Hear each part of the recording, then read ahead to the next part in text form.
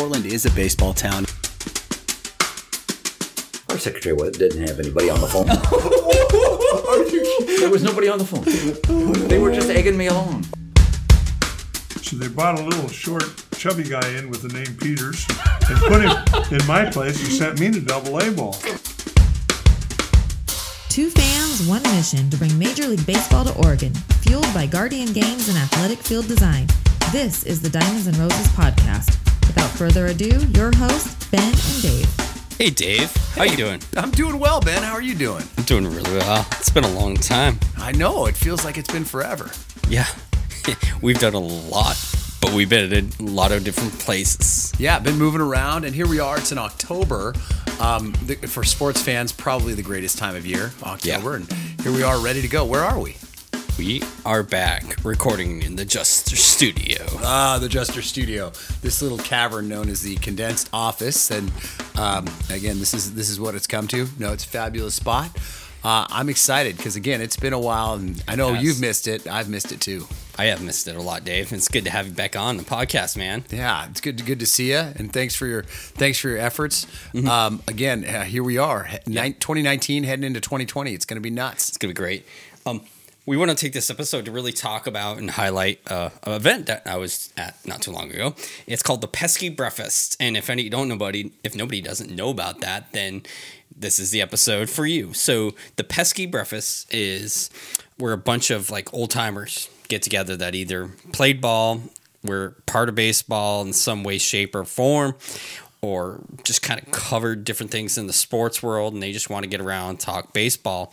And the name comes from Johnny Pesky's family. Portland native, I hear, Yes. right? Yeah. Exactly. So they gather around every third Wednesday of the month at the McMinimans up on 23rd and Vaughn Street. Okay. So right near where the baseball stadium used to be. We need to maybe start crashing that a little more.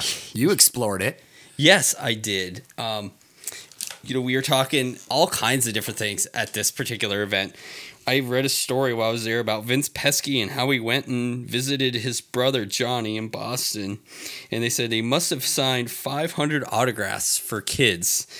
And these guys talked about how pitchers are throwing into too many fastballs, which equated to too many foul balls right now. I mean, these guys are like It's crazy. Yeah. Crazy topics. They talked about how there are too many minor league teams and that Major League Baseball needs to reduce in order to keep more talent. And it was just interesting because recently I actually read an article that somebody was actually talking about this, and they talked about how the Houston Astros have actually reduced the number of minor league affiliates so that way they could actually increase, Kind of manage what they have. Manage what they have and have better talent, right, is what they were saying. It's funny because the Houston Astros, I remember about 5-6 years ago, were the model for building a major league franchise from the ground up and minor league talent and recruitment. And there were all sorts of predictions that came true about how good they'd be. So it's interesting. People will probably follow suit if it's the Houston Astros. Well, they're saying, it's really well. And look at how they've been doing since they went into the AL. Yeah. And they've built this model. So, again, who's ever, they're running the show with making decisions in terms of how many franchises do we have, how many teams do we have, where do we expand to, that seems to be the model. And they talked about Jack Dunn, popular Portland State University head coach in his days. And a lot of people said, how great he was and, just the in-depth and the knowledge that he has about baseball as a whole. So I thought that was really cool and be able to talk to. Yeah, I think we had the Dunns on. We did back in the day. Yeah, I can't believe I'm saying back in the day, but you that's almost pretty fell cool. asleep because we went forever. Oh, geez, 5-hour session. Yeah, it was nuts. So I want to talk about highlight a couple different people that I met at the event. One guy is, and I'm probably going to mispronounce this games, but I'm going to try. George Galati. He was St. Lawrence Parish. He's been coming since the existence of the gathering, which has been about 20 or so years. He taught English. He's a retired president at Roosevelt. Not president, but principal. Principal. There yes. I don't know why I put president. He's a retired principal at Roosevelt High School. He was in the Air Force in 1954. and he was 11 years at Grant High School where he was taught. He's the father, and then the father at St. Patrick's Parish joined them. So the St. Patrick's Interesting. church that all of the old timers that lived in what they call Slab Town went to. So the actual father comes over and joins these guys for this meeting. Yeah. So you know, we had another guy named Ken Harding. He used to go to Vaughn Street. He'd go to games in the right field bleachers. Says he was the world's worst player. He went to Grant High School. His father spent a lot of time watching Johnny Pesky, and he would come over and eat dinner at his house. So they talked about living on the East Coast, and talked about living in Massachusetts, and that Johnny Pesky would come over to his father's and his house and have dinner once in a while. Nice. And also he said that Johnny Pesky invited his father to his house for dinner on many different occasions. He went through the Naval Aviation Program in Seattle. He was stationed in Pensacola, Florida during World War II. He spent 2 years in service and 3 weeks in boot camp. He was talking about like his whole time that he went to boot camp. He's like, oh, it was really short, and I got to, go to flight training school and everything. So it was really, really interesting. And he remembers the pitchers warming up in the bullpen at Old Vaughn Street, the field. So he's talking about that and all the different individuals that he got to see warming up in right field and so on. And then he remembers a doubleheader where he got home at 3 a.m. in the morning. Ooh. There was an interesting story. And I'm sure specialist pitchers weren't used where, I'm sure the starters went long.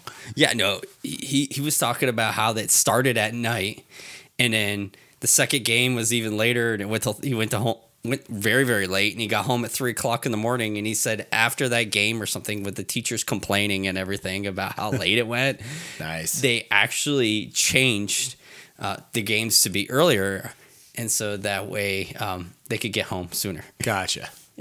And then he said the school board would let the schools out for opening day. Then they stopped. And then his dad wrote a letter to the superintendent about this.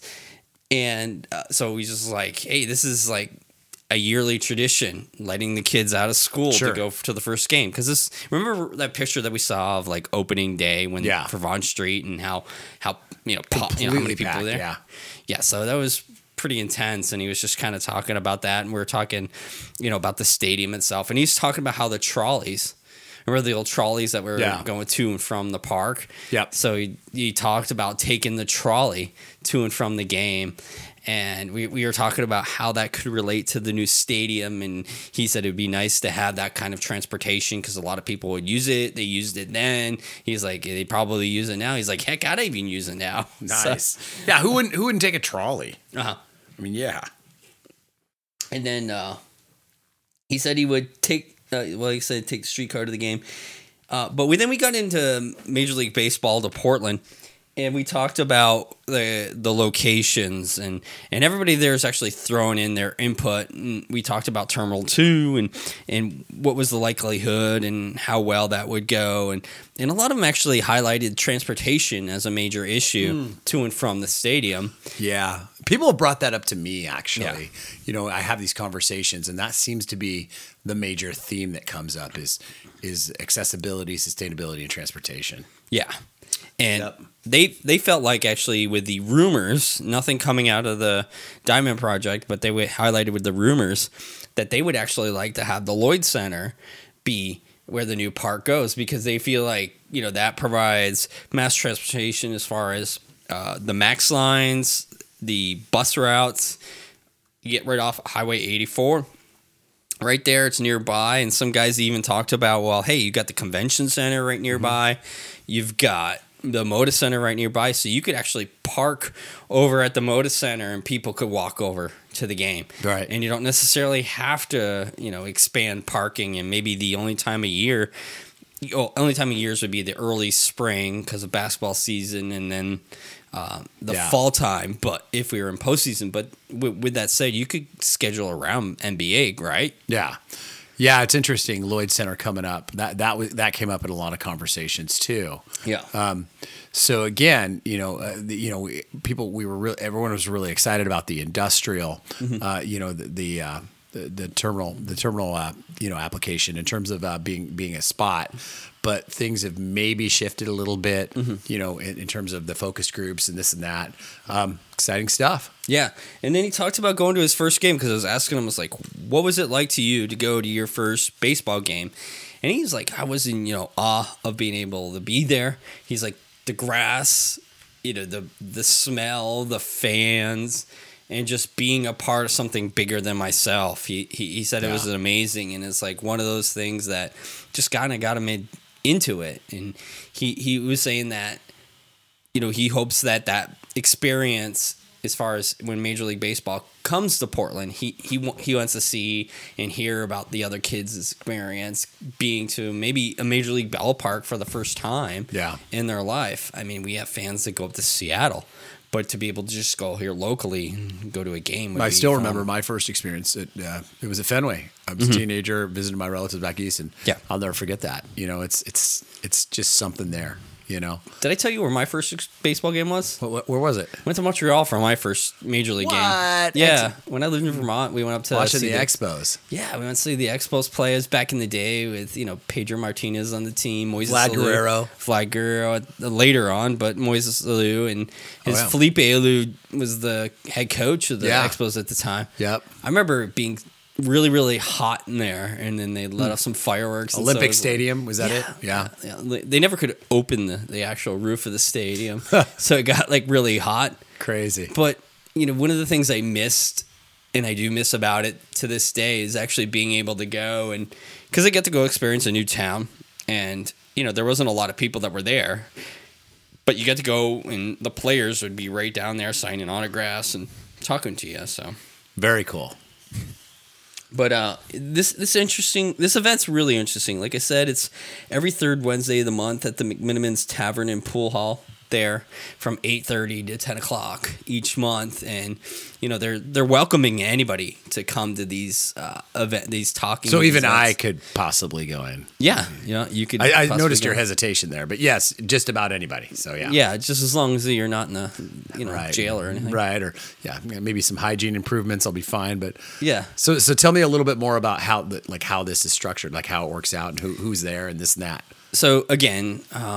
There's a lot of older gentlemen that are there, the people that used to be around the game, played it, or reported on it, or just guys who are friends of the game. And some people were even like, well, so-and-so brought me because they just wanted to bring me and get more people here. And then remember Don Nelson, the guy that wrote the book on Vaughn Street? Yeah.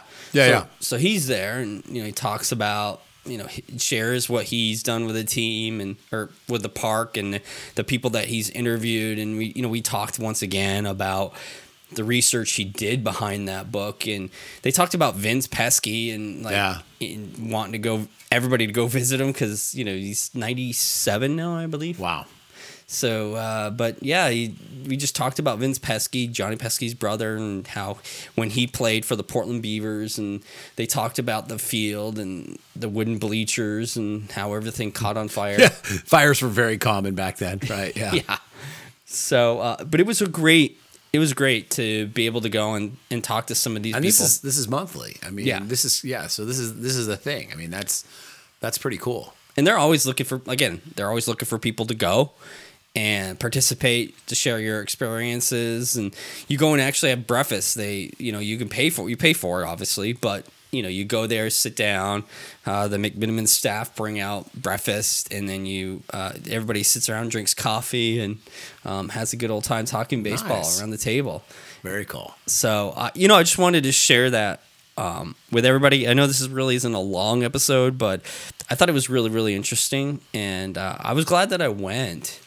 So, yeah, it sounds worthwhile because again, one of the major gists of the show is understanding the webbing that is the baseball fabric of the Pacific Northwest, yeah, and understanding that everybody has something to offer in terms of stories and connections and perspectives.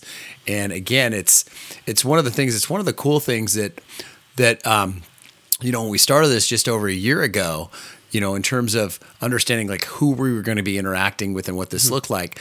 Understanding that everybody has something valuable to offer and contribute, and everyone has a validity. Everyone connected to baseball has a validity in their own way, and I think that's something that people often forget. Right? It's as we apply status to this and status to that, but there's an authentic and organic validity to the people that have a passion for baseball. And a connection to baseball in many different ways and many different layers. So these are things that I've learned about in the last year. It's been fantastic. What's great about this all, and I think you'll agree with this, is that everybody wants to share their story. Sure. It's living knowledge, and Father Time's batting 1,000, and eventually, eventually we're not going to be here, but our audio will be around for eternity as long as it's not done away with. But these stories and it's just great being able to sit down and hear them and listen to what they have to say and just kind of pick their brain, because a lot of these guys you bring back a lot of different memories once you start getting them going. I'm excited actually to have new guests, but also repeat guests that we didn't have enough time with. You know what I mean? So and again, as we continue this thing rolling. And people throwing tons of names out there, but to have some people that have more to offer, and even and contribute again, people want to come back, which is cool. We're talking about returning guests and people that we've had on.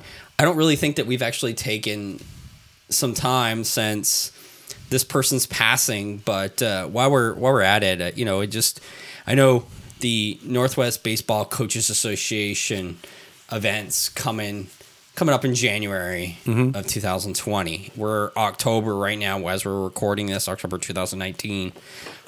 But, that event's coming up. And there's going to be one person that's not going to be there this year, and that's been there every year, was Coach Jerry Gatto.